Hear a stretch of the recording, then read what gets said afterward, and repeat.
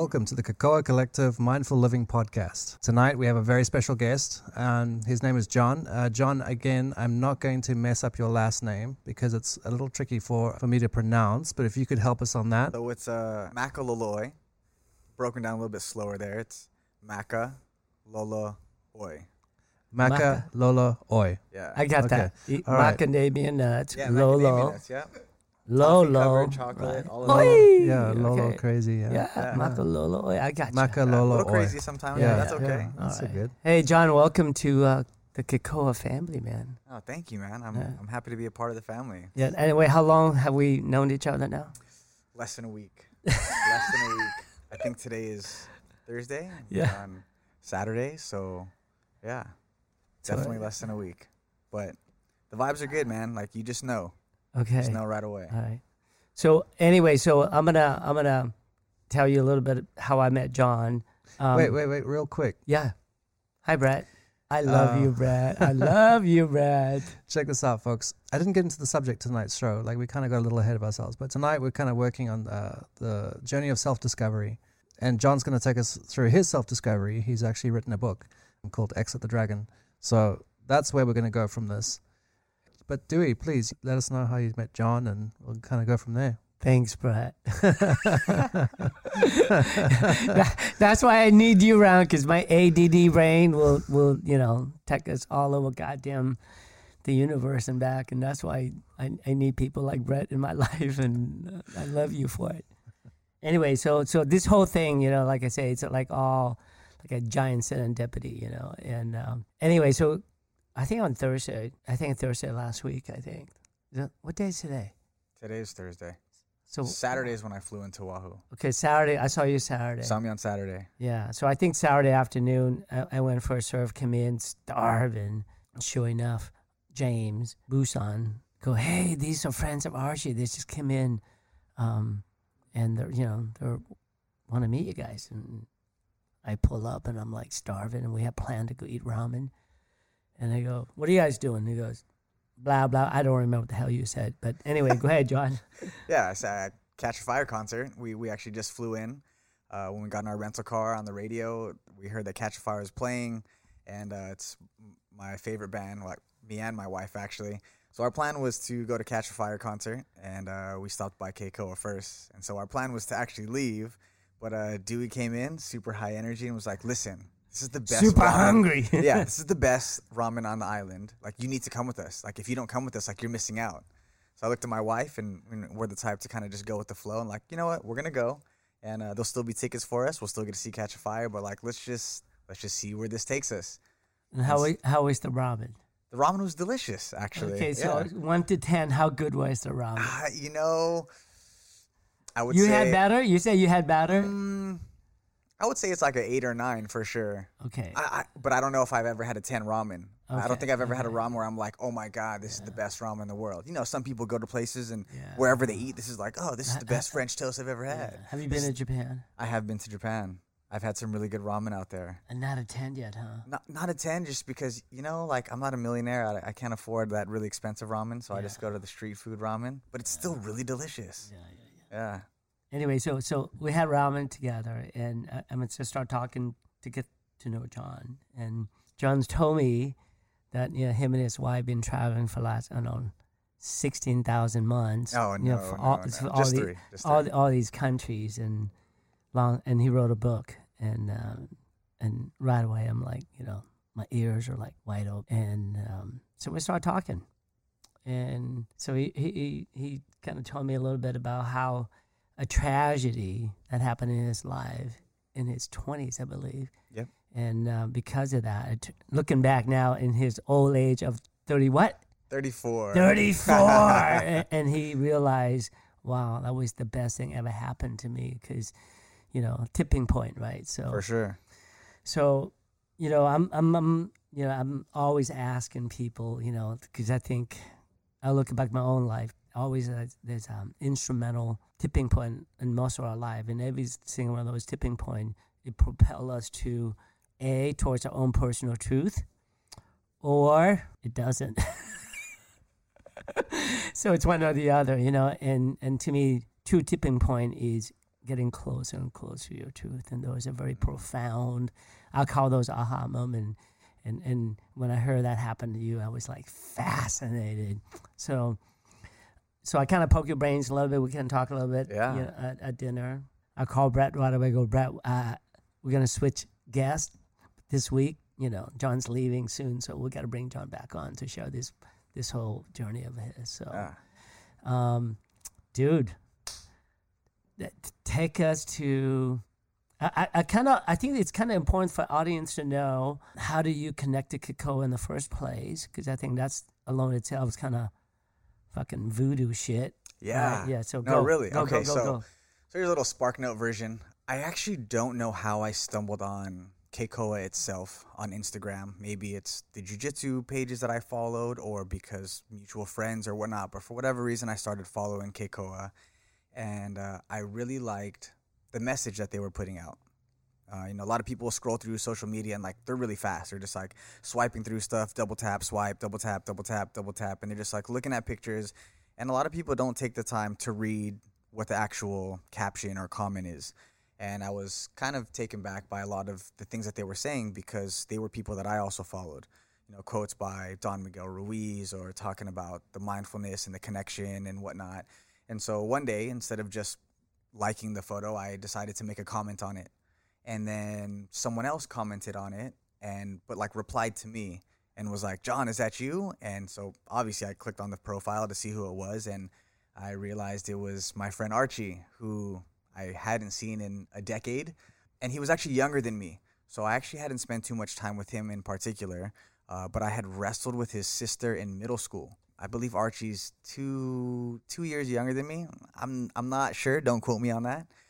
So I reached out to him, and we were kind of just talking, and we connected, and he was telling me that he'd been following my page and what I was doing. I was releasing a lot of lead up to the book, and I was doing a lot of promotional material and inspirational stuff. And he actually had said man, if you ever come out to Hawaii, you should do something over here. And I had just published a book before I went on this 3-month travel, but I was really busy. It was a crazy time, a lot of chaos in my life of trying to figure out how to get this done, how to get this out. And I just didn't have time. And I was like, maybe we'll connect later. And then it happened to be on this trip, and I believe Archie just flew in today, right? Yeah. So for those who, I know, guarantee, if you guys are listening, you have no idea who Archie is. But so let me fill you in a little bit about Archie. Aubrey decided to start his new life with his wife in Orange County, and also kind of beginning to set up a little office in Orange County. So his job was kind of find his replacement. So sure enough, he comes and train all the time at Island Jiu-Jitsu. And he ran to this long hair, looked like Mowgli, Tarzan guy. Fucking beast on the mat. Oh my, he came back. And he goes, I think I found our guy. I trust Aubrey with one thing he knows is this for sure. He knows who we are, and he knows what we need. Archie came on board, and sure enough, I think Archie said 10 words the first week and maybe 20 words the second week. But for those who, so Archie's here. Archie's our partner in the business, and he's Aubrey replacement. I mean, he's an integral part of Keikoa. When Dewey's not here, he's holding down the fort and just taking the bull by the reins or by the horns, I should say. Yeah. And really, he runs the company really well. He runs the store really well. He's a good guy. So Archie's a legend. And so anyway, so he's in first trip to Bali. So he's on his way back today. So he's here. He arrived this morning around 8 a.m. So anyway, so that's how the connection between John and Archie and Keikoa back. Here we are. So number one, give us a little bit of your background, your upbringing, brother, sister, mom and dad, married, divorced. Yeah. So I'm of Filipino descent, born in California, born and raised in the Bay Area. Both of my parents were born in the Philippines, immigrated at a young age. My dad was 17. I think my mom was in her early 20s. They met in California. So first generation immigrant. I have one brother who's 11 years older than I am. So it was almost like two only children. Wow. Yeah. Yeah, and even though we have the same parents, my parents are still together, happily married for over 40 years. But we grew up in different households because my dad got clean and sober when I was around 11, 12 years old. Okay. So his perspective on life had changed and the way he viewed things. And so the way my upbringing was for my brother was a little bit different. You know, also being the second child and, you know, you figure things out, you make some mistakes and whatnot. So, yeah, my parents are still happily married. They live in the Bay Area in Union City. Same with my brother. My brother lives in Union City. He runs a martial arts school. He's had that martial arts school, the Dragon's Den, since 1997. And is it a karate, aikido, jiu-jitsu? Well, actually, yes, and yes. It started in 97 in my parents' garage. My brother just taught Kaiju Kembo, which is a Hawaiian martial art, right? Yeah. Full circle coming back. Now we're having this podcast in Hawaii. That was the first martial art that I had studied. So my brother just taught at my parents' garage, and as the dojo grew and we moved, we started adding other elements, wrestling, boxing. Both my brother and I grew up wrestling. So that was the next class that was added. And then boxing, Filipino martial arts, Eskrima, Kali, things like that.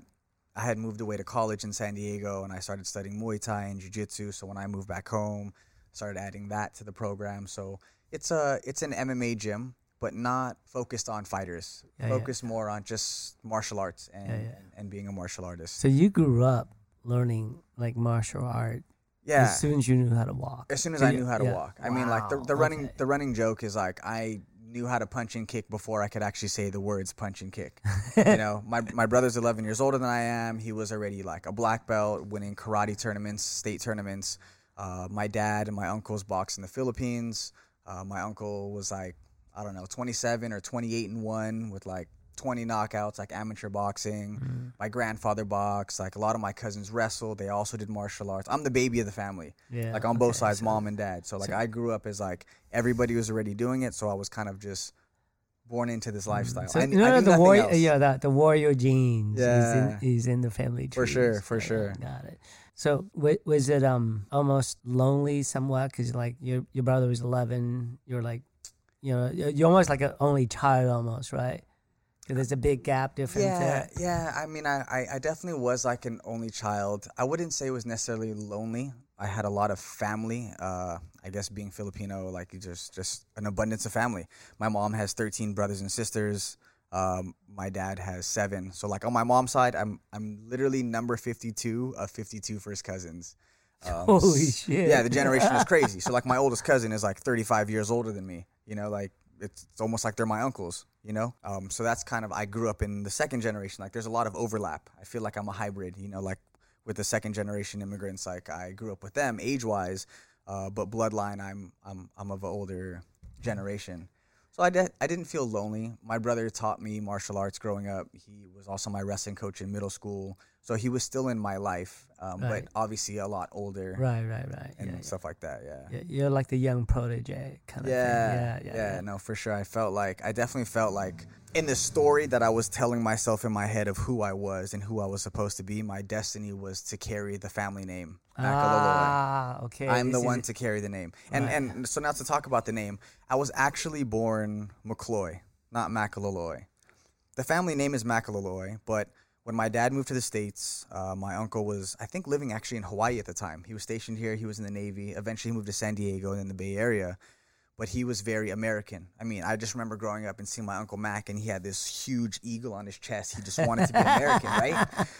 And when he came here to be more American, he changed his name to Macalolooy. He basically just like abbreviated Macalolooy. It sounded a little bit more American. Yeah. And so since he was the link when my dad came from the Philippines, my dad changed his name to Macalolooy. So both my brother and I were born with the name Macalolooy. But when we turned 18, both of us changed it back to Macalolooy to give, you know, a homage to the roots. This was my real name. Got it. Yeah. What was like the programming from your parents? Because I think you took complete whole different path, right? Because I mean, Did you do college thing? I did the whole You college did the college thing. I mean, I'm Filipino, man. You Yeah, know yeah. how it is. Like, go to school, get good grades, go to a good college, And get a when good was job. the MMA life start beginning to happen? And kind of take us back to that. Sure. Okay, so I had grown up doing martial arts, and because my brother was so much older than me, he was my hero. Beyond, He's 11 years old. He's a black belt. Duh. yeah, you know, he was so course. good at Yeah. he was so good at martial arts. He was so good at wrestling. He was like popular in high school. Like, you know, he was the guy that got all the girls. Like, my brother was just like this god to me growing up. He wore Adidas. Okay, I wore Adidas. He wants to grow his hair out. Okay, I'm gonna grow my hair out. So like how a lot of people look up to their dad, and I look up to my dad a lot now. But growing up, it was always my brother. But to go back to your question, like the upbringing, the mindset was like, my mom was a nurse, right? Go figure, we're Filipino. my mom was a nurse. So the mentality was always go to school, get good grades so you can go to a good college, Right. get good grades in college, you know, you get a good job, make good money, like that kind of formula. Looking up to my brother, the group that I was around, the mentality that I was around, I almost felt like I had an upper hand in everybody in my generation because I had so much in front of me. I had so much given to me. So like competing at a young age, like I would just like run through all the tournaments, wrestling tournaments, karate tournaments, because it was supposed to be my destiny to be the champion, and I just felt like head and shoulders above everybody. Yeah, Like you guys you've are been just training so young at Right. an early age because you Right. grew up in it. Yeah, exactly. So I didn't know anything else. You know, Right. when I grew up, the dojo was in the garage, so there was no separation between life and martial arts. It was the same. Like, okay, I'm going up, I'm playing with my Ninja Turtles. Like, you know, my dad will call me down for dinner, or like my brother calls me down, like, hey man, we're training now. Like, then you just go in the garage. Right. So for me, growing up, that's all I knew. Right. You know, martial arts was life. So the book itself, and you know, I've been telling myself for years, you know, one day I'm going to write a book, And I think I wrote 2 chapters, and it took everything out of me. For sure. Because, dude, my past is so ugly and so dark and so painful. And, you know, one beautiful thing about human is like we're so strong. We're so strong. And the power of denial is like the most beautiful thing, right? Because we use that fucking thing, and it keep us. We can survive through almost anything to that thing, right? But you got to be careful. It's a temporary thing. It's like a Band-Aid. But if you use that shit too long, you're gonna be all fucked up, you know. So for me to write deep from within, you got to write from the heart, you know. So for me to go there, oh my God, the first chapter fucking killed me. I mean, I cried like and wrote the second chapter, and I stopped. I couldn't do it, you know, because I have to go there. So you know what though? Take me there, dude. Okay. Take me there. Yeah, okay, so let me touch first before I get into the story. Like, as a writer, that's actually exactly what you need to do. So I was fortunate to have a friend who was a writer. He hadn't published a book, but he was a writer. And one of the pieces of advice he told me is he said, like, if you're not crying when you write this, the reader's not going to be crying. Or if you're not laughing, they're not going to laugh. And so if your goal was to get them to feel that emotion that you were going through, it's really important for you to actually feel those emotions as you're writing it. Which for me as a writer, which is one of the reasons it took me a little over 6 years to write it, is I, as a human being, not as a writer, was still struggling to revisit those feelings, you know, but I needed to do that. And then even as the draft got finished and I would reread the manuscript, me being me, not like my wife, who's probably one of the closest people to me, or some of my best friends, or my brother, like, I know because it's me, like, you're still hiding there, John. You know, like, you're not really telling it how you felt. Or, you know, like, you're telling some stuff, but you're not telling all of it. You know, like, how can you go back and say it? So on one hand, it's like, as a writer, how do I craft that? Like the sentence structure, the rhythm, the cadence, and this and that. But as a human being, also being comfortable with laying it out all on the table. Yeah, but I think the world needs more of that. I agree 100%, which is why I wrote the book, because I don't think there's enough of that. Yeah, and I think for so long we kind of, you know, put a Band-Aid on things. 100%. And I think it's time for us to, I think our country needs it, our society needs it, our children needs it, I need it, our community needs it. Yeah, dude. I think. Yeah, I mean, like, if you think about it, like, you just talk about, like, society puts a Band-Aid on it, right? So say you're sick, the common cold. Maybe not everybody has broken their leg like I have, or maybe not everybody's going to go through having cancer or surgery, but, like, at some point, everybody's had a cold, right? Common cold, take some Tylenol, whatever your preferred medicine is. That's not an endorsement for Tylenol. That's just what happens to be what I take. A leave for me. Right. Okay, see, everybody has their own thing. But what happens is, like, if I have a cold, you have a cough, you have a runny nose, you have a fever, whatever it is. Okay, I could put an ice pack on my forehead to kind of alleviate the fever. Or I could stuff some Kleenex up my nose to, withhold the runny nose. Or I could take some lozenges so that I'm not coughing. But am I really getting better? No. I'm just, quote unquote, stopping the bleeding.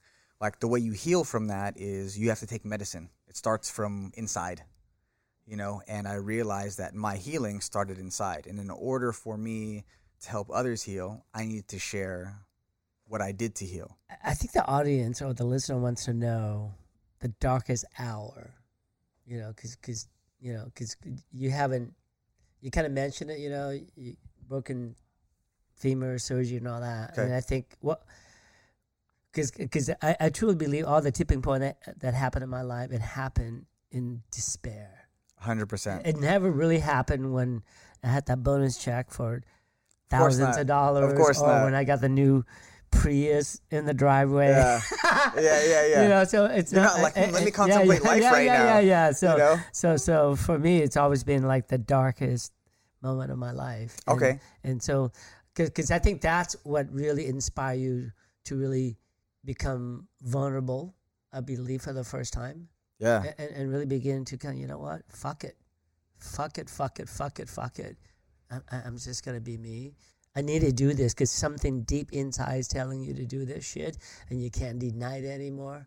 So, yeah, fucking walk me through this fucking journey, I'm gonna walk you through it. I'm dying to hear this shit. I'm gonna walk you through it. And really that's the premise of the book. And even though I walk you through it, like, it's different when I can spend time to, like, dedicate a whole chapter to how I was feeling during this moment, whatever that moment is. So to take you through, like, I talked about my past, I grew up doing wrestling, I grew up doing martial arts, I grew up doing all these things. So I graduate college in 2008. That same year, I also turned pro. There was no amateur MMA at the time, and honestly, even if there was, I probably wouldn't have done it just because in my early 20s, I was really arrogant and cocky. And I just like, no, in your 20s? Yeah, no. early 20s? No way. No. You don't think you're invincible? No. Yeah. So in 2008, I decided to turn pro. My parents were against it, especially my mom being, Asian parents. But there goes another male Filipino nurse. Yeah. We just lost another one. But you know what? They supported me just because I was stubborn. I think the thing that I told my dad was, like, he was like, I'm not gonna watch you fight. And I'm like, okay, fine. Then you can watch me, like, once I'm 4 or 5-0, and then you can start watching. And so my mom's kind of thing was like, okay, get your degree, give me your degree, and then you can do whatever you want. But I want you to have that just in case this doesn't work out for you, type of thing. So up to that point, and like I said, like, it was my destiny. We tell ourselves a story of who we are, of who we're supposed to be. We have a filter of what's going on in life. We can all be in this room right now. We can all go watch the same movie. We can all go on the same vacation. But our interpretation of what's happening is absorbed through a filter. And that filter is our beliefs, whether we believe in this or that or whatever it is. And so growing up, my thought process was always like, my destiny is to be this great world champion. Like, I really thought that I was going to be the next Bruce Lee, the next Muhammad Ali, the next whatever it was going to be, of my generation. And so I had my pro debut in San Diego the same year I graduated from college. I move home. I feel like I'm supposed to help my brother and with the family business, Dragon's Den, like, that's just my calling. And I have my second pro fight, and I snap my shin completely in half in the first round. Wait. How many minutes in? Maybe 2.5 minutes in. 2.5 minutes in. Exactly what? A kick? So I come up out of a scramble. I switch my stance, southpaw. I fight. I only right with my right. I'm pretty much right-handed. But when I fight, I'm very ambidextrous. I come up southpaw. He's southpaw. I look to throw this big shin kick, which the target 9 out of 10 times is the thigh. I come in for this kick. He happens to step in and throw a hook to counter it, and my shin basically lands on his hip bone. I don't know it yet. I literally start to crumble to the floor, and it's like a movie. Like literally like the first Matrix when like Trinity jumps up and it's just like and she just like, the camera starts to go around. Like time really slows down. Which that's a whole nother thing of like the idea of time, right? But time slows down, and the first thought I have is like, did you just get knocked out? No, you didn't get knocked out because you're still talking to yourself. But I'm crumpling to the floor, not understanding why I'm crumpling to the floor. I grab onto his leg. I'm like on the floor. I'm holding onto his leg. My ears are like by my shoulders. I'm outstretched. And then all of a sudden I feel pain in my leg, and I'm not sure what it is. So I basically like look under my armpit, and I lift my knee. My shin is flat on the floor. I lift up my knee to see what's going on, and the bottom half of my leg is still on the floor. I can literally see the shins, both bones, poking at the skin, and it was like shock first, not even pain, just shock. Like, there's no freaking way that's my leg. Like, like it's just like that's something you see on YouTube, or like that's not that happens to you. Something you just read about on the news, and immediately I'm like yelling, like, stop the fight! Stop the fight! I broke my leg! Like, it's just an overwhelming amount of emotions. And to be honest with you, like, as painful physically as it was, I dealt with more pain emotionally with what happened. I sold like over 150 tickets to the show.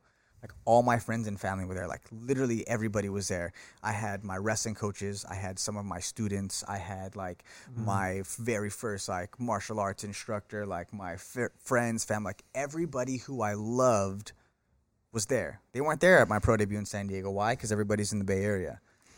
So here you are, right? A son who was born into this family where martial art was everything. Right? Everything. Yeah, everything. And you fulfill your mother's wish, college educated, got your bachelor. What was it in, by the way? Kinesiology. Okay. Right, study of human body movement. Almost be a nurse. Almost. Yeah, no, I was going to go get my PT and like be a physical therapist. Yeah, no, for sure. For sure. Yeah. Anyway, so, and here you are, right? Holy shit. Yeah, I felt like this was my, as if it was like my coming out. This was my real debut. Yeah. Like, I'm going to show everybody like I'm meant to be this great champion, and I break my leg. And I can't go anywhere, and everybody watches me fail, and I can't run from it. I can't hide behind the curtains. I can't do any of that. You can't even walk. I can't even walk. Yeah, I'm literally. I have to wait. Yeah, You're I have fucked. to wait for the paramedics to come in to like pull me out on a stretcher, and it's just like. Okay, so take me through your thoughts, your emotion, the self-pity bullshit in the hospital room. Oh yeah, it was definitely in the hospital room. Yeah, take me all that shit, right? Take me through all that blah. It's a natural thing. I get it. 100%. I've been there. I get it. Yeah, 100%. I get it. But take us through that, and take us through that one moment you decide, fuck this. I am not a victim. Fuck this. So I would say the darkest moment was actually in the hospital. It was, they took me to the hospital, and like I'm like in and out of consciousness because of all these drugs and whatnot, and I'm just like, where am I? And the self-talk is loud. Everybody has self-talk. Some people have mastered it, some have not, but my self-talk was really loud, and it was the whole like, you're a failure, John. Like, you think you're good, but you're not. Like, why is he out celebrating? Second fight. You're supposed to be this undefeated fighter. You're fucking 1-1, dude. Come on, bro. You thought you were good. You're 1-1. You like, suck. You suck. Like whatever destiny you thought you were meant to be, like, is not true. So there was like a lot of that in the beginning. Like, the demons were coming out, and there was no escape. I'm in a hospital room by myself. It's obviously not comfortable. You know what I mean? Even before surgery, after surgery, all that. Even when I get home, it's like, the sentencing was like, you can't walk for a month.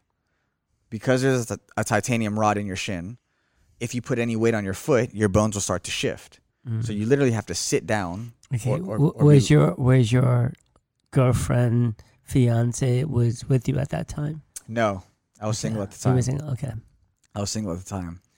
And so then I get home, and I just feel like I felt like more people were going to come visit me, but they didn't.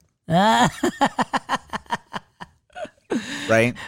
That fucking ego thing, right? That fucking ego. That fucking ego thing. That fucking ego. Motherfucking thing. Right? Yeah. That tricky Entitled ass. Everybody should come visit me and freaking throw rose petals at my feet like it's coming to America. I know. Yeah. So actually when I was in the hospital. Sneaky little fucker, that thing. Yeah, I know, always comes in through the back door. I know, sneaky little fucker. Yeah. Like you think you're like living mindfully and like sneaks through the back door. No, yeah. Gotcha. Yeah, I know. Yeah. Guilty, dude. Guilty. For sure. I think we all are. Yeah. You know, it's part of being human, you know? Anyway, so here you are. No one gives a shit. No one gives a shit. Yeah. I mean, people do, but you know. Yeah. I get it. And then the sniffling, the crying at night by yourself. Yeah, so my dad actually gave me a book while I was in the hospital. Okay. I didn't read it while I was in the hospital. But he was like, have you read Way of the Peaceful Warrior? And I'm like, I've seen it around the house. I know. Kuya read it. Kuya means older brother. Like my brother's name is Jeff, but I always call him Kuya, right? And so now I have nothing to do. My parents actually... So you never was a reader. I was never a reader.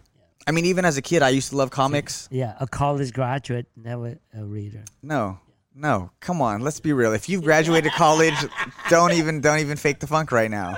You know what I mean? Like, you're not really reading. Yeah. Maybe 10% of you out there read. Like, the rest of you are like, you know, outside of class, like, yo, what happened in the chapter last night? No, you're coming back for that because you're a teacher. I am a teacher, yeah, but I'm just a sub right now. You know what I mean? So I'm like the uncle. You're coming back. We're going to talk a whole different subject about education. Whole different subject. Yeah, tonight about self-discovery. Tonight's about self-discovery for sure. So let's get back to the self-discovery thing. So yeah. Anyway, so my dad gives me this book, Way of the Peaceful Warrior, and for everybody it's different, right? Like Miyamoto Musashi, right? The great samurai talks about there are many paths to the top of the mountain, but the view is the same. And so everybody's book is different. Everybody's moment of clarity is different. Everybody's rock bottom is different.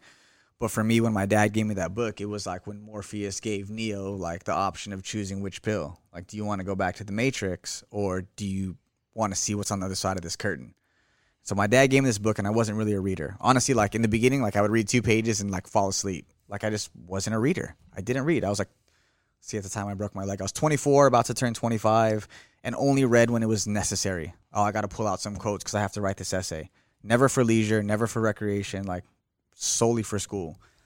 And I started reading this book, and it literally shattered my understanding of reality.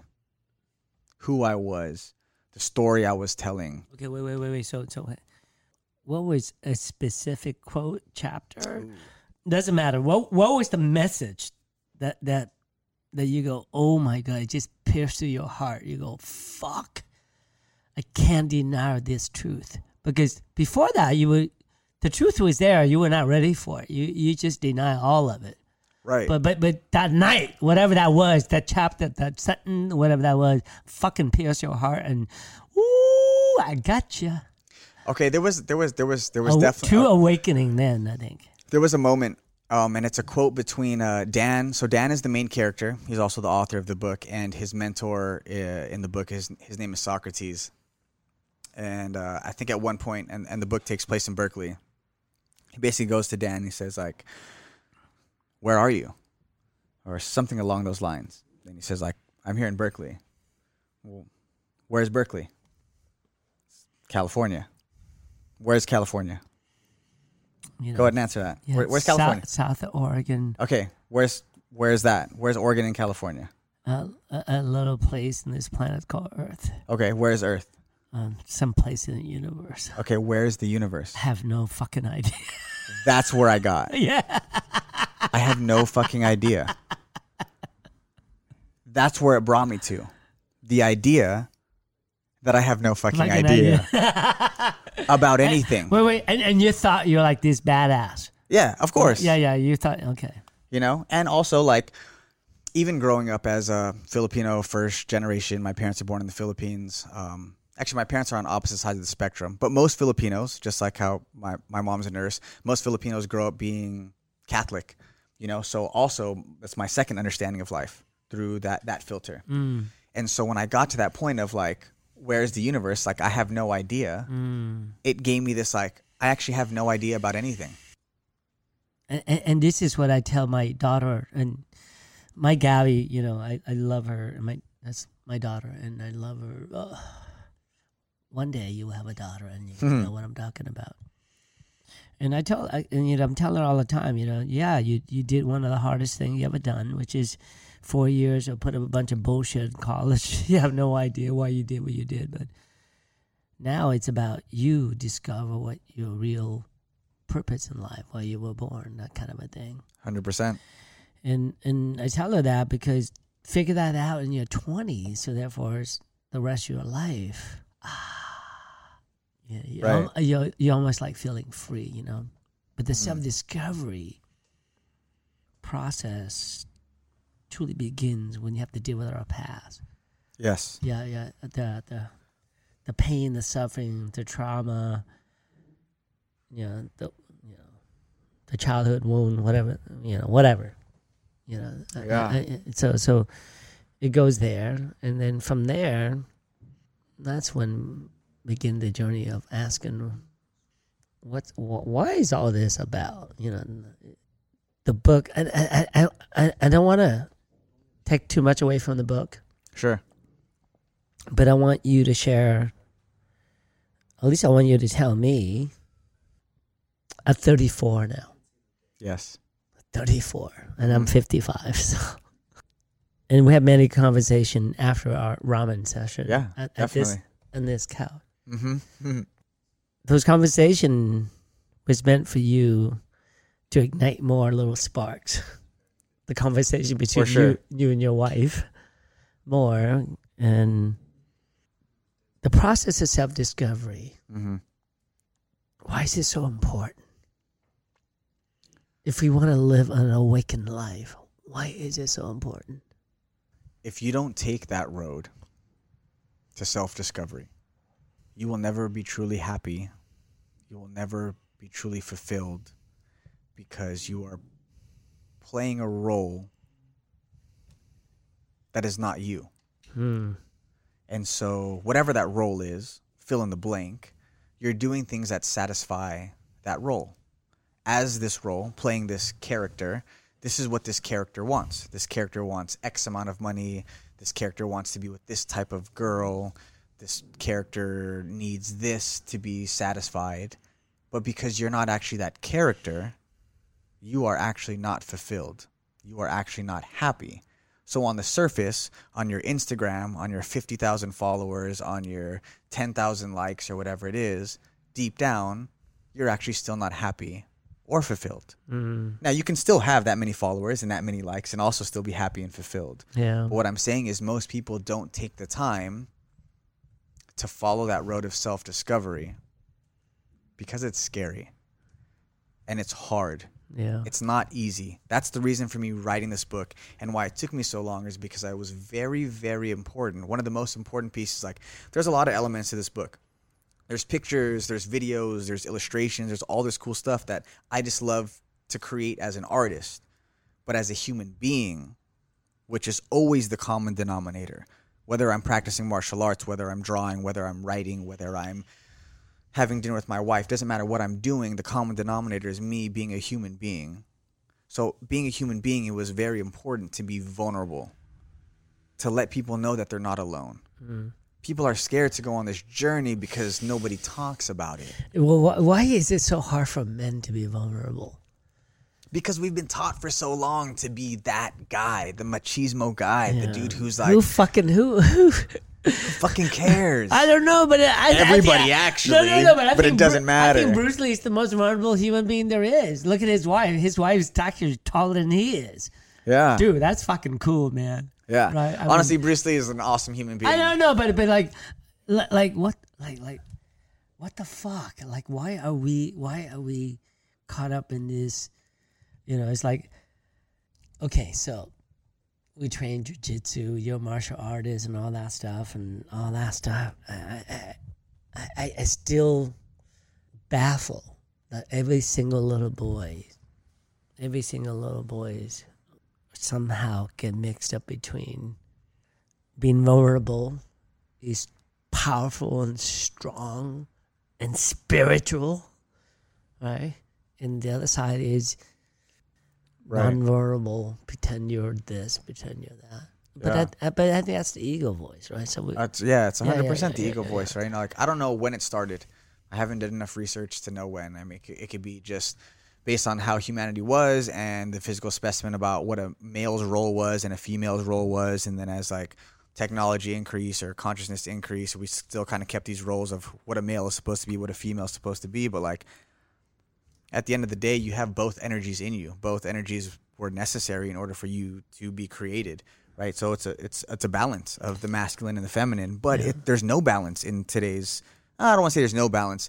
There are people who are balanced. It's just not as prevalent. A male who's very in touch with his feelings or can be vulnerable or be this and not necessarily have to always play this, I'm super masculine, I'm this warrior, I don't feel fear, or whatever it is that a male is taught to be. And so we have so many men growing up feeling like, well, if that's what a male is supposed to be, I'm supposed to be this alpha who doesn't feel fear, I'm supposed to be muscular, and I'm supposed to provide, I'm supposed to do all these things, and I'm supposed to be this badass, but I'm not that. Then all of a sudden I don't value myself because I feel like that's what a male is supposed to be. And if I'm a male and I'm not that, then what am I? Yeah. So you know? it's back to that comparative mind. Yeah, for sure. Yeah. So, I mean, it's like, that's a whole different podcast for sure. But I totally get it. But it's like, I want to know what are you excited about? Now I want to ask you so much, but the answer will be in the book, and like I'm gonna F it all up. So I don't want to do that. Sure. But me, I went through the same thing. I went through this process of just complete despair, and through this dark part of my life, I realized, who am I? What am I? Why am I here? Yeah, why am I here? All this shit. So when at the end of that, I had to spend a lot of time alone and cry a lot and blah blah blah blah. You know, and when you come out the other side, you have this. Like this, almost freedom. Freedom for sure. Yeah. So, John, what are you excited about now? Now you're 34. What are you looking forward to? What lies ahead? Like, honestly, I'm excited for life. I'm excited for a lot because of that freedom. There's no longer this. I'm not stuck in a timeline anymore. Wait, because you quit the 9 to 5.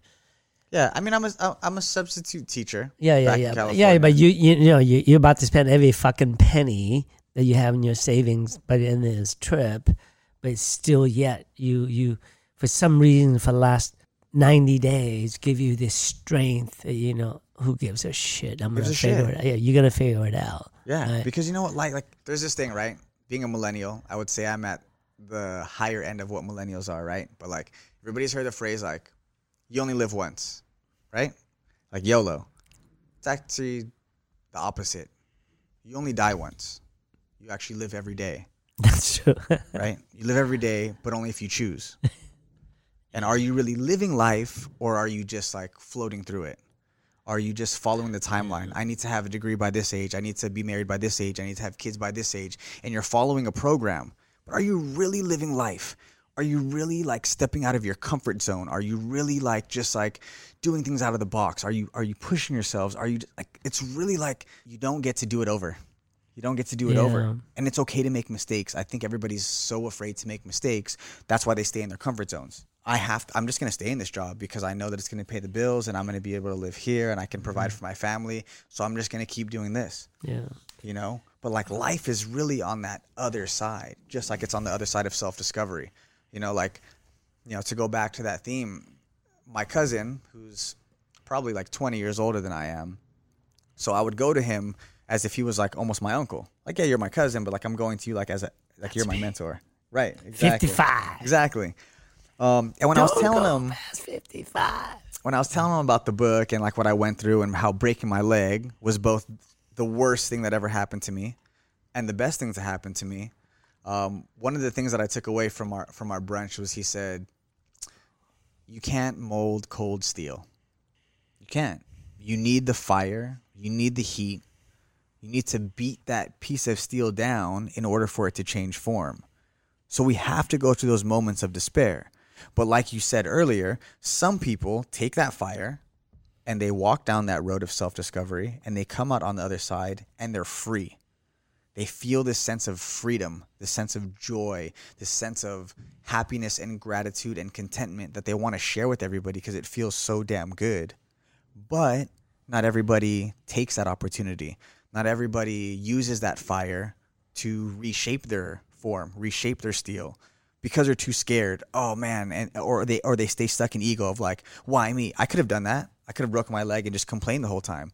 Why me? Oh, why does this happen to me? Oh, it's never going to be the same, and I'm never going to be a champion anymore. And I could have even quit fighting after that, you know? And then what happens? The fire eventually dies down. That steel is the exact same shape that it was. Fortunately, I was able to have people give me things like books or whatever, or I was just ready for this knowledge, and it inspired me to go on this journey to find those answers of, who am I? Why am I here? What is life? What is the purpose of life? Who is God? What is God? Like everything. Like, let me just, like I said, like, you know, when you were talking about Wade the Peaceful Warrior and what things stuck out to me, it was when he asked him like, well, where is the universe? And he was like, I don't know. It was literally those 3 words.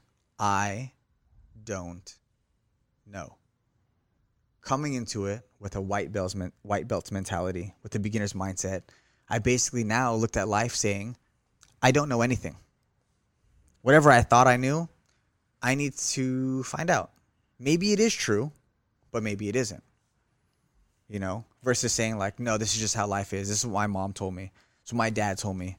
This is what society told me. This is what my teachers told me. This is what the president told me. This is what my pastor told me. No, pause, remove all your filters, and revisit life. What is it? What have people learned over the years? You know, study different cultures, study different religions, listen to different people, listen to different podcasts, do things that you wouldn't do because you need to really understand where you fit in the picture. So now at 34, what do you know? Nothing. No. For what you know, with absolute at 34, here's what I know. I can tell you what I know at 55. Mm-hmm. And I agree with you. The older you get, the more you realize you don't know shit. Yeah, 100%. At 55, I'm dumb as shit. I promise you. Yeah. That's the truth. For sure. Yeah. So that's awesome you recognize that at 34, because that means you're going to absorb a lot more, because at 34, I didn't have those lens. Yeah. I don't have those lens in my 50s. Lao Tzu was a big influence on that mentality. Fucking Chinese fuck. Yeah, actually, it was first Wayne Dyer. I'm a huge Wayne Dyer fan. That's my dad's favorite author. But that's how I discovered Lao Tzu, was through reading Wayne Dyer. And he has, I mean, a lot of quotes. You can pretty much quote anything he says. You might as well just hit record if that guy's ever talking. But he said, he who knows does not speak. He who speaks does not know. You know, so I only know what I know. And what I do know may change because my understanding may change. Okay, I'm going to put you on the spot. Sure. At age 34, Yep. What do you know absolute right now that you're going to do for the rest of your life at age 34? Absolute truth. Absolute truth. That you're going to do for the rest of your life, Mr. John Akalaka Pakapakalahoy. Yep. Yeah. Macadamia nut Yeah, pancakes. yeah, that's right. Yep. Your absolute truth. Yeah, absolute truth is whatever it is that I do. Yeah, for the rest of your life. Yep. This is my absolute truth. John Oi. Yep. This is, you know what? This is what I understand is my absolute truth. My absolute truth is that I know I'm here for 2 reasons. And that's 1, to fully embrace this miracle, this unexplainable experience that we call life. And the second is to help people get to that first thing. Yeah. Zero one. Yeah. Get back to number 1. Because I feel like people aren't fully living life because they're so caught up in how they're supposed to live life or what they're supposed to do or how I'm supposed to live. And they're not, what you said earlier, free. So like, you know, in the beginning when I watched The Matrix, like it was so cool to want to be Neo, right? Like you're the one, you're the chosen one. But like, I actually think it's really cool to be Morpheus, to like wake people up. And that's what I want to do with anything that I do, whether it's writing books, whether it's teaching martial arts. And you can ask any of my students back in the Bay Area, like the way I teach martial arts, like I'm not really trying to teach you how to kick. I'm not trying to teach you how to guard pass. I'm not trying to teach you how to slip and roll and, set them up for this punch or how to set up your takedown. Like, yeah, I'm teaching you those things, but really that's just like a way for me to like teach you my understanding of life. And that was one of the reasons I wanted to write this book, is because I felt like I was limited with my reach. If I was only in the martial arts world, I can only touch people who loved martial arts. But I could write this book and someone else who doesn't even care for martial arts can read this book and pick up from it. Because what I know in my 34 years on this planet is that everything is one. Everything is not the same, but everything is one. Everything is energy. Everything is the same. The way I wash the dishes is the exact same way that I write my name, is the way I write my book, is the way I pass someone's guard, is the way I throw a punch, is the way I dance, is the way I cook. Because it doesn't matter what I'm doing. The common denominator is that I'm human. Is that I'm a human being. And so if I can focus on my human beingness, my human essence, and I can evolve that part of me, and the denominator grows, the numerator will always grow. So like my focus right now is, regardless of where I'm at, whether I'm speaking on a podcast, whether I'm writing a book, whether I'm teaching martial arts, it's to help whoever I'm talking to or whoever I'm working with evolve as a human being, not necessarily as a jiu-jitsu practitioner or a fighter or a student or whatever it is. Because if I can help you become a human being, better human being, a more authentic version of yourself, a better version of yourself, then everything you're going to do is automatically going to be better. And if you're living a life that's free and happy and fulfilled and you're feeling gratitude and you just want to give, that's what I feel. I just want to give. Okay, so what's the first two steps towards that? First step, 100%, is self-discovery. Okay. And the first step in self-discovery is question the answers. Okay. Question what you know to be real. Okay. So let me ask you this. What do you think, what is your calling for your life? My calling for my life is to make a difference through my word. Okay. I realize that... To your words or your actions? Both. Sorry. No, that's really good. No, really. Both. Sorry. I spent a lot of years in corporate world, so... Yeah, no, that's really good. That's really good. No, for sure, both my word and my actions. The things now that I we're do. talking. Now we're talking. No, 100%. All right. But I realized, like, so growing up, my favorite Marvel character was Wolverine. Mm-hmm. Right? And it was always cool because he had like these claws and he was like this badass fighter. And I think I just like really liked him because he was like super short. He was like 5'2" or 5'3" or something like that. And I'm like, yeah, this dude's super short, but he like jacks everybody up. Like, I totally relate to that. You know what I mean? Like, so like as a kid, it was always about his fighting ability. And then as I got older, I realized actually his mutant power isn't his fighting ability or his claws. His mutant ability is his ability to heal. Like, that's how he was actually able to have this adamantium, right? And so I realized that, like, I got really good at martial arts, and I thought that martial arts was, like, my talent, my mutant ability. But actually, the reason I got really good at martial arts was my ability to, like, learn and teach. And I felt like, okay, my gift was actually So you're like a medium. A medium. Yeah, medium. Yeah. You're like... That bridge space. the gap. I'm here to bridge the gap. You're the bridge. I'm the bridge. You're the bridge. I'm the bridge. I'm not the answer. I'm not the question. I'm just the bridge. See? Self-discovery. Self-discovery. You figure out your bridge. Yeah. That's all I'm here to do is connect the dots. Okay, what is the purpose of human existence? Why the fuck all of us and 8 billion of us fucking 8 billion walking around all day long? Easy, Dalai Lama. What the fuck are we doing, dude? What's the purpose behind all this bullshit? Whatever I answer right now, before I answer. No. You're gonna answer right now. I'm gonna answer right now. But I'm gonna answer right now, but I'm gonna tell you right now. Back when you're 55. But you know what? I'll be dead already. But so at I don't give a 55, fuck. at 55, but you're gonna listen to your own shit when you're 34. It's gonna be funny as shit. Yeah. Because I was 34 once. Okay. But here's the thing, and here's the disclaimer. You're way ahead of me, dude. No, here's the disclaimer. My answer right now at 34 may be different at 55. Fuck yeah, it better be. Okay, exactly. It better be. And so for all the listeners, they should know that. Kung Fu kick you. Yeah, of course they are. They should, because most people will say like, well, this is how I've always thought. This is how it's always been. You know, and people are afraid to change because they're so caught up in what they think. but that always changes. That's true. But a lot of people are scared of change. No, listen. But I'll go back to your answer. I'll still answer it. No, John. The whole idea is like, listen, the whole part of self-discovery is become awakened. Yes. Right? Yeah. So you become awakened. So if you're awakened human being, of course, you're not going to repeat. Fool me one, shame on you. Fool me twice, shame on me. I don't know. Yep. Yeah, whatever. One of those things. No. Fool me once, shame on you. Yeah. Fool me twice, shame on me. Yeah. Whatever. In case you guys didn't know who are listening. Yeah. So back to that question. What's the purpose of human existence? Ooh, human existence. So before it was what's the purpose of life? And then you change it to what's the purpose of human existence? Those are actually two different questions. Answer them both, baby. All right. Well, if we are life, right?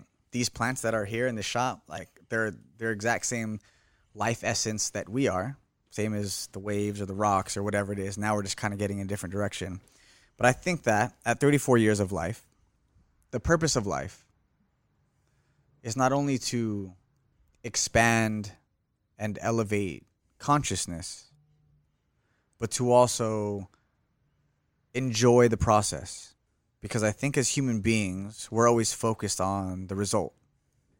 It's not really about that.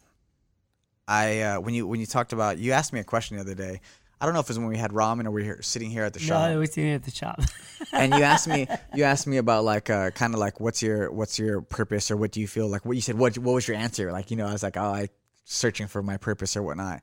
And there was a quote. I actually don't know who quoted it, but and I'm probably chopping it up, but it's something along the lines of like, to plant seeds knowing you will never sit under the shade of its tree.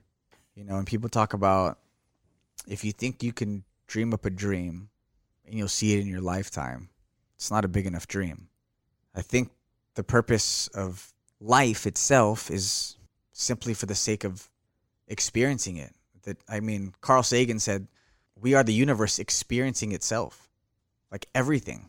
Like life is just manifesting into all these different things to experience itself in different ways, whether it's a wave that's coming into form, or a shark that's swimming through the ocean, or that plant that's giving us oxygen, or us that's creating this kekoa and spreading mindful vibes, and good energy, and just, whatever it is, it's creating all these different outlets to express itself. And I think our purpose as human beings, not just life, because while I hold myself at the exact same value as that plant or those trees outside or whatnot, one thing that I have different than them is consciousness, and my level of consciousness, and my ability to think, and my ability to make a difference and make an impact. And so I feel like part of it is that growing consciousness, so we become more aware as humanity, as life itself, and live more harmoniously. But in the process, enjoy the fuck out of what you're doing. I had a great time writing this book. Yeah, sometimes it was hard to deal with the human emotions. But as an artist, I had fun. I had a great time, figuring out how to use Photoshop so that I can edit photos and turn it into a comic, just for the sake of I loved comics as a kid, or going on that journey within, and why don't I have an illustrator come in, and draw some stuff? And wouldn't it be cool if? Literally all my ideas for this book started with, wouldn't it be cool if? Not how much is it going to cost me, how long is it going to take, but it was if I have full reign over this, I'm going to self-publish, I'm going to do it myself. Wouldn't it be cool if? People pose those hypothetical questions. If you had all the money in the world and you didn't have to work anymore, what would you do with your life? Well, this is what I would do. If you could write your own book and you didn't have any rules and you didn't have to follow what it is to write a book, how would you make it? So this book is about self-discovery. Right. The name of the book is called Exit the Dragon. Right. Exit the Dragon. You have a second book?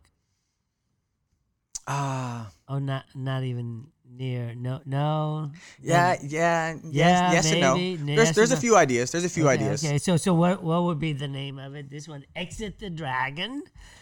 The other one's Crouching the Lion. Nah.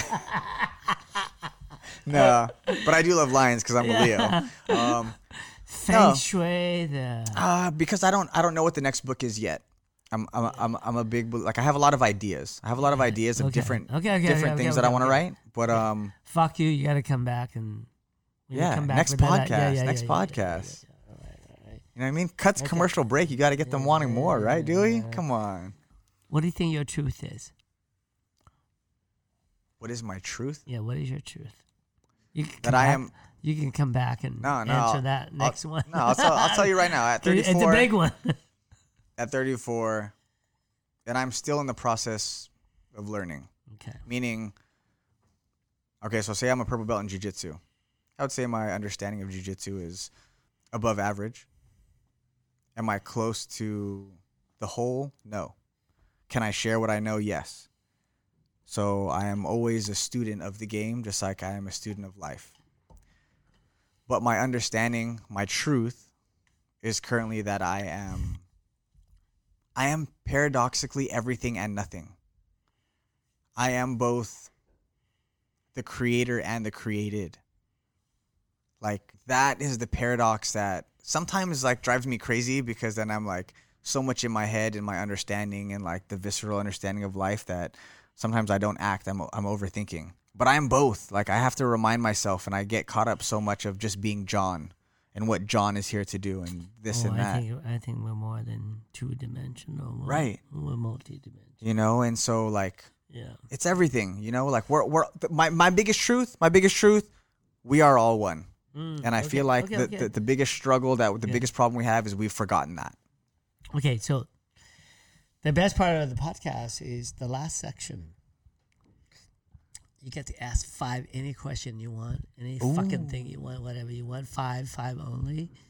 And I cannot ask you the same question. And you can't ask me the same question? Yeah, in other words, you ask me, what's my favorite color? I cannot go back to, what's your favorite color? I cannot do that. I mean, that's a boring question, though. Yeah, I know that. But you ask any 5 questions, any fucking thing you want. Last 5 and 5 only. All right. First question. Do I get to ask both of you, or do I just ask? Fucking anything. Okay. Yeah, you can ask Brett, you can ask me, whatever. Okay, my first question to both of you guys, same question is, why did you start to create this podcast? Oh, fuck. Brett, you better answer that one, because it's your idea. I wanted to get the message of Kakoa out there, because, you know, we have so many crazy conversations that go down in this space from all walks of life. And I really wanted people on the outside that don't live in Hawaii or don't get to meet us in person to, like, just kind of get, like, what we're about, you know, like the crazy moments, the inspirational moments, the ups and the downs and everything in between. And that's why I push so hard for this. And so far, it's been a pretty fun journey. Today, the self-discovery episode was very inspirational. Your question is? About the podcast. Like, what was the... I'm assuming it's the same line, but... I mean, I fell in love with Joe Rogan about, I think, I moved to California, I think, 1999 or 2000. And, you know, before that, I was living in Mahina in Maui, in tiny little fucking neighborhood where we'd lock our doors and everybody run around in Maui, West Maui. And,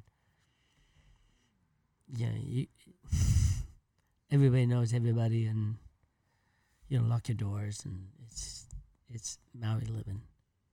And I took a job. I got to be at a corporate office, so I have to do a lot of driving. So I think I drove like about 45 minutes, an hour a day. And my son is a geeky tech guy. I'm not. So I discovered a podcast and discovered Joe Rogan. And I fell in love with podcasts. And Brett always thought exactly what he said. Like, hey, you know, because he instrumentally, visually, emotionally connect with the audience through his photography and his message. And so he goes, we should tell the Kakoa story. And I'm like, fuck, we got nothing. There's way better story out there. But it was until we did our first shooting in this exact table. There was Archie here. It was him. And I was on and Jinky was the other hammock. And I was watching these 2 guys just talk about life itself. And for the first time, I saw what Brett vision was. Like, for the first time, we could have real conversation about anything and everything that hopefully create some kind of a inspiration, some kind of a hope, some kind of a aha moment for everyone out there. And I thought, oh my God, just because I tried to write a blog, which I'm an immigrant. I moved here when I was 11 years old, so English is not my thing. I relate to you because you are my son, my Nicholas and my Joshua, firstborn in the country. And I am your father in some ways. So I never felt I have anything to say. But for Brett, he goes, no, you don't understand. I believe in this brand. I believe in what we're doing. And that photo, everything you see in this space is his creation. And this guy named Nicholas Hermson, these two gentlemen are creative genius. And they really helped launch the brand when Aubrey and I decided to do this thing. So for the podcast, it was more about sharing our heart and soul and what we've been through. And it's not easy. The good thing is we have each other. Now we have you, we have Jax, we have the 9,000 whatever we have on Instagram. Sure. 9,000. I have friends that have like whatever, and I have 9,000. Oh, we have 9,000 on. But I'm so proud because the family, they're not just. You should be proud, man. Yeah, you know what I mean? To me, it's really cool. Yeah. To me, they're more than just followers. Anyway, so yeah, that's why. Okay. Awesome. Go ahead. All Question right. number 2. Question number 2. I actually You suck at asking a question, by the way. No, man. Hey, Dewey, you suck at answering them I with your know. long-winded freaking like tangent I know. answers. Yeah. I know. No, it's actually a good lead into a second question, right? Because like I didn't start following Keikoa because I knew Archie was part of Keikoa. Yep. It just happened to be that he was. Somehow, the universe, right, works its magic, and energies collide because you're on the same frequency. And so I started following Keikoa because I felt like it was very like-minded. I don't surf. I would love to get into surfing, but like the jiu-jitsu, the yoga, the travel, the mindfulness, like how it was like I really felt like it was all linked. And I've always known that surfing is also linked to that. I just haven't surfed yet. So Yet. Actually, okay. When I lived in San Diego, Yet. I surfed for a little bit, but like I was totally into MMA at the time. So like if I let's have free enjoy. time, what am I gonna do? I'm gonna Next just summer, focus. you're Yeah. surfing with us. Yeah, Guaranteed. guaranteed. Yeah. Okay, so what is your mission at Keikoa? Me? It's obviously beyond. Wait. making clothes. Dewey, is that what you're asking? Yeah. Dewey Really, mission. what's your why what is the purpose of Keikoa? What do you want to do with it? Like what is the goal? Our goal at the beginning was inspire others to really to live a conscious life, because I think, okay, we're gonna go a little deep. Yes. You look at all you look at all the hurt in the world, in our country. You look at all the ugliness. It comes back to hurt human hurts other, right? And that's what I think. So I'm thinking, if we create a brand, a movement, it's called Mindful Living, where we become awakened, just like you said earlier. If I'm an awakened human, I live a conscious life. I don't know any conscious human hurt others. Mm-hmm. I really don't. We love deeply.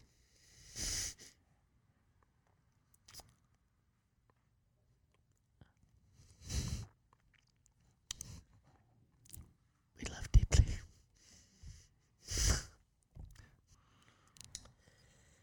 I'm gonna go ahead and say that without Dewey, when I first met Dewey, he was literally on the exact opposite frequency of energy. When I met him, he was super excited. Like, yo, like, you better come to ramen. Like, I literally had just met this guy. You better come to ramen. Like, you're going to miss out if you don't go, right? Completely different pace of energy. However, the authenticity of what he just said is what I felt from the very first moment.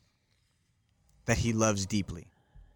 He knew nothing about me other than I had just flew in. James introduced me. He knew my name. He knew I was a friend of Archie. That is extremely superficial things. But the way he treated me was if I was his brother from Vietnam who had just come to Hawaii for the first time, and he's been living in Hawaii.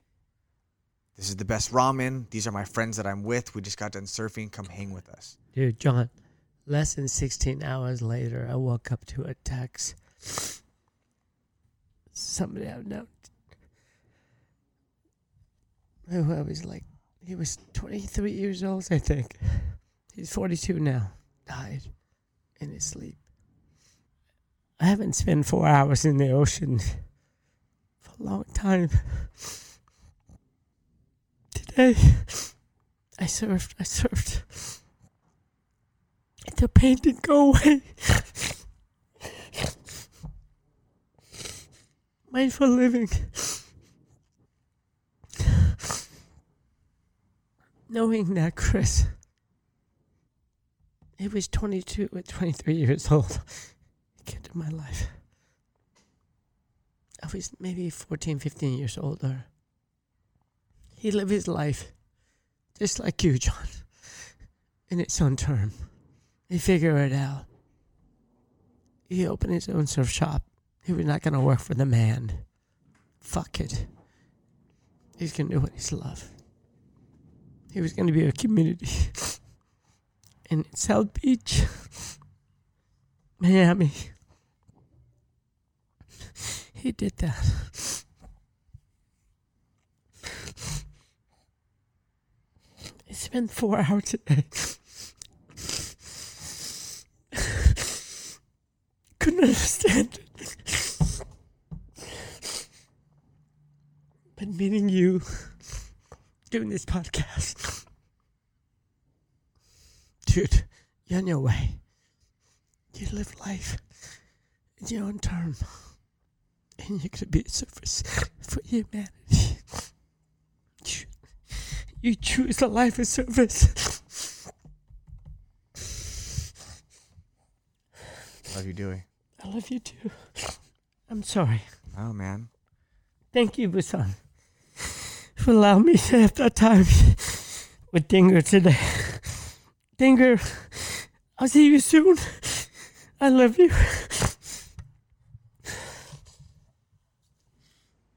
Dude, sorry, man. I didn't know that you'd lost somebody. 42. But the one thing that we can take away from this is that ultimately we're all going to die someday. Yeah. And you have to live your life to the fullest. Don't just live to make an extra dollar, to make $1, and then save that dollar for a rainy day. And when you get too old or something happens, you get sick, and maybe, worst case scenario, you pass away before you experience all the cool things in life. I think that's what we can take away as well, is that, through adversity and stuff, we find the self-discovery and realize what we are meant to do in this world. And that's not to work just for the sake of working. Work for a goal. Work so that you can experience amazing things and just live your life to the max. Because each day is a blessing and we don't know what's going to happen tomorrow. So live for the now and live to the max. So that's us signing off for tonight. A bit more of a serious note, but I think that we show how authentic we are here at Kakao, and that we're passionate about not only our friends and family, but the mission and our mindful living. So, thank you for joining us. John, thank you. Thank you, guys. Amazing story. Thank you for listening. Those of you that are listening. His book, Exit the Dragon, How can we pick that up? You could find it on Amazon. You could type in my name, Jonathan Macalolooy, or the book itself, Exit the Dragon. You can also go to my website, johnmacalolooy.com, but you probably don't know how to spell that, so just go on Amazon. Exit the Dragon. I will personally put a link in the description, not only on how to spell his name, but the name of the book, so that if you are interested, and just be inspired, support another person in the lifestyle, the jiu-jitsu, MMA, Muay Thai, boxing, martial arts lifestyle. But yeah, thank you, folks. Episode 4, looking forward to it. We're going to be recording that next week, and we are dropping this podcast on October 1st. So by the time you hear this, we will be live. So thank you very much, and good night.